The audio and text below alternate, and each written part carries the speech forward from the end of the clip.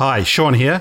Just before our program, I wanted to let you know that we're running a workshop in Silicon Valley, actually in Menlo Park, called Story Powered Culture Change. If you want to come along, you just go to our website, go to the events page, and all the information is there for you to check out and sign up. Hope to see you in California.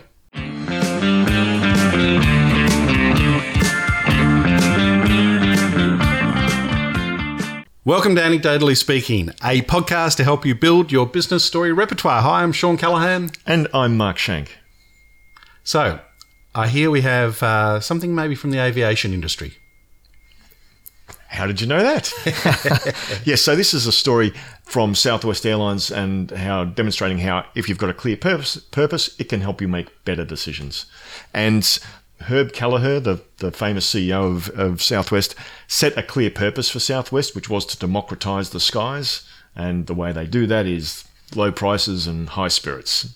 And a few years ago, there was a situation where most of the airlines were struggling, and they got some consultants in, Southwest got some consultants in to look at how they can save some money. And the consultants worked with the finance people, and they came back and said to these senior execs, easy, charge for bags. Everyone else is doing it. It's going to drop $350 million straight to your bottom line.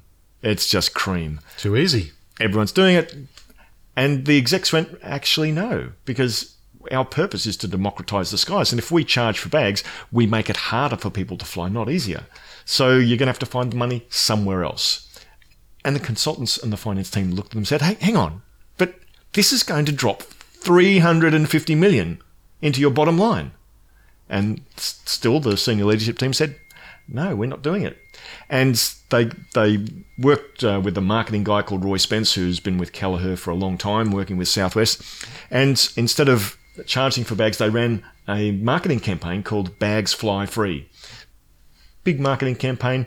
And less than a year later, the finance team were back in the office with the senior execs. And they said, well, okay, that was a mistake, because the charging for bags would have dropped $350 million to the bottom line. But by running the Bags Fly Free campaign, we've actually increased revenue by over $1 billion. Is that right?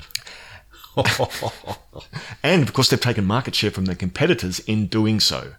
And what they found is that rather than costing them money, sticking to their purpose made them money. Oh, that's fantastic. What a great story. Okay, fantastic. There's a couple of really nice things about that story. I mean, one, for me, a business story, it's great to have numbers in it. 350 mil, $1 billion, it's, really big numbers, tangible.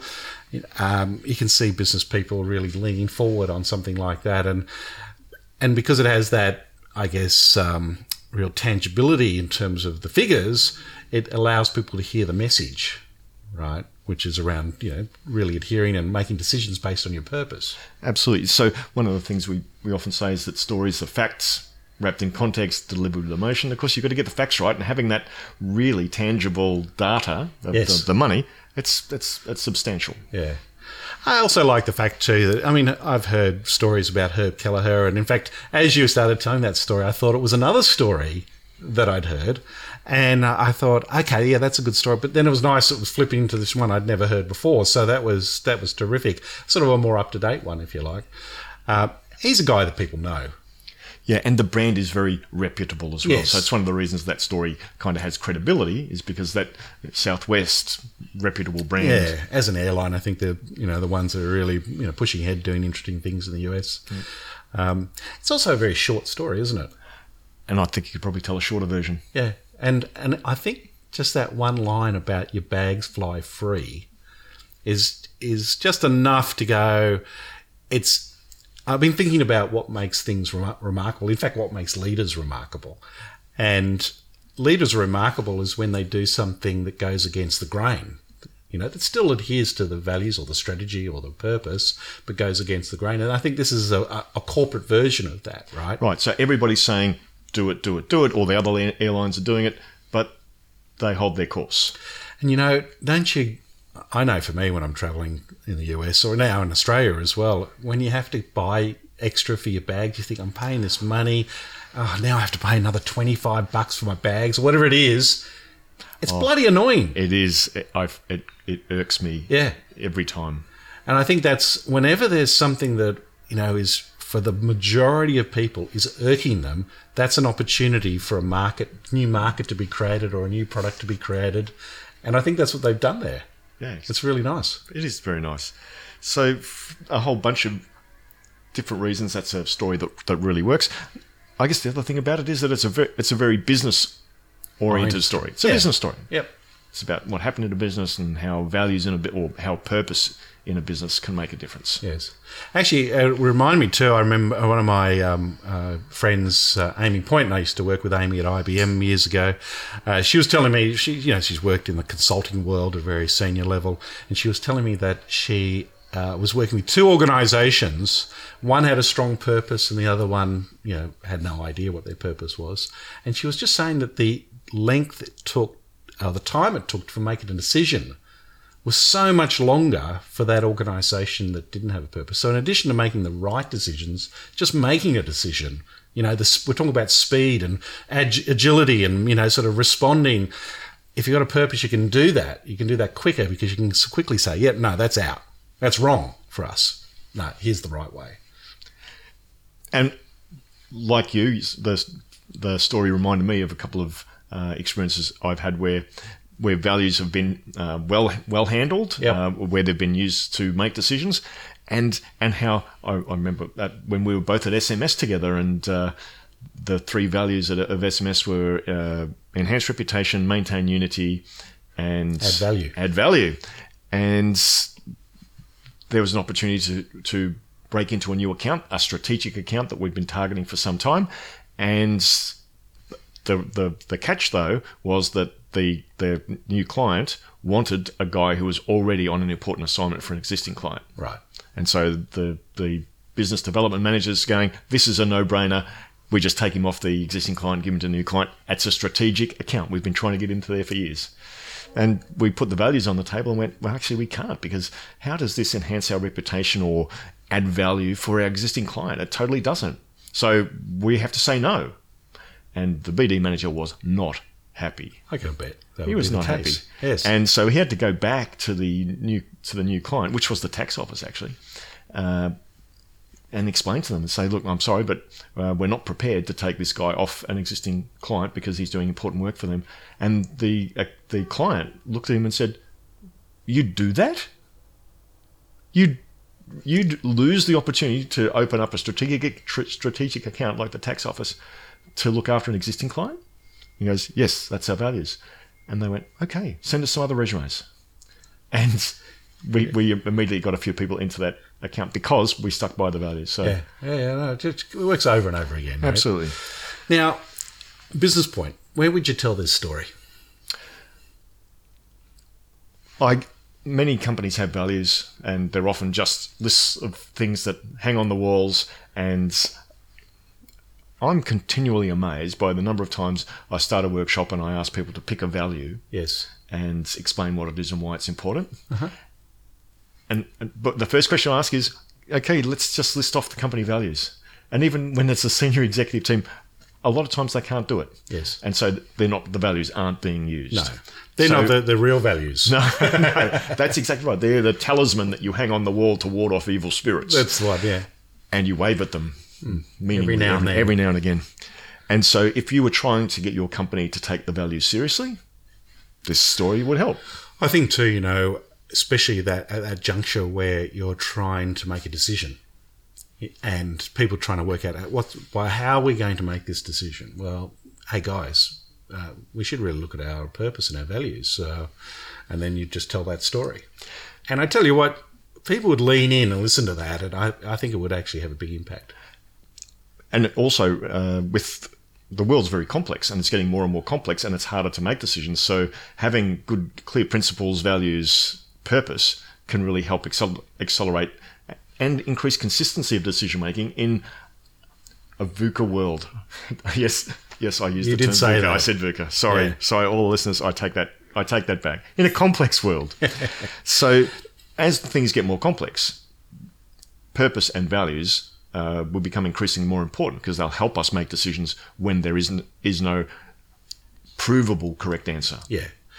I reckon too that there's an opportunity to tell this story as a creativity story, in the sense that, hey guys, sometimes you have to go against the grain, to sort of shake things up, and you can create enormous value, but it also gets us thinking to become creative. I mean, the whole, bags fly free. I mean, that's a creative process that they came up with. It wasn't an obvious thing to do that. It's obvious in hindsight, but at the time it wouldn't have been obvious for them to do that. So I think there's an element of an illustration of creativity there, right?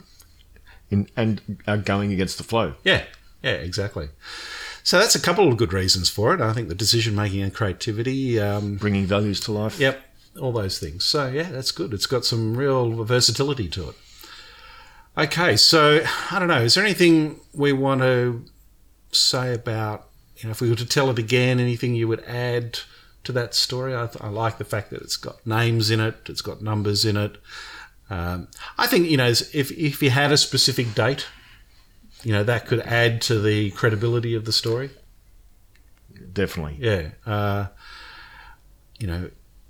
So that would be something to think about. And of course, just adding the date in adds no time to the length of the story. No, exactly. It's easily done. But apart from that, I think it was great. And as you say, you can really tell a short, even shorter version of that story if you wanted to. So just want to pick up what you said about when it happened. Because as I said it, going through my mind was, I should know that. Right.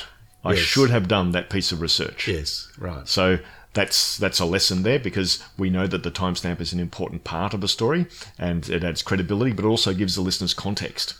Yes. So if you said in 2009, then you've got immediate context because it's after the global financial crisis. Exactly. Yeah. People start putting those things together, don't they? Exactly.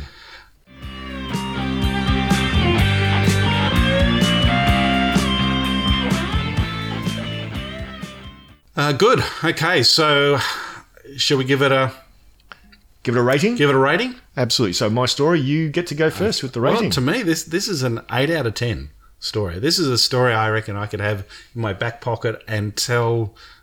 I know this is mixing metaphors, at a drop of a hat. Not that my hat is my back pocket. So, 8 out of 10. It's a good story. Fantastic. Yep. I'm going to give it 8 out of 10 as well. Yeah. And having found it for the purpose of this podcast, I plan to use it the next workshop I run. Tell me, where did you find the story?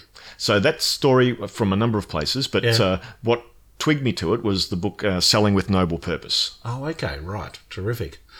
So then that led to YouTube videos of Roy Spence talking about this in keynotes. Is that right? Okay, so it just shows you to everyone who's out there listening is that there's so many sources for these stories that we're telling, and it's just about keeping your eye out for them and sort of building up your story bank. So hopefully this is another one you can pop in there. So and if you notice a story that grabs your attention, then just doing a little bit of research can really lead you some interesting details that will enhance your telling. Now, obviously, you don't want to overdo it, as I did about 10 episodes ago when I tried to tell like a 10-minute version of a story that, in fact, only needed 2 minutes because I'd done so much research. I'd got so involved in the details that I fell in love with the story. But, of course, I didn't need most of those details to make the point. Yes, yeah, it's a very good point. Fantastic. Okay, guys. Well, thanks very much again for listening to Anecdotally Speaking. And, definitely tune in next week for another episode on how to put your stories to work.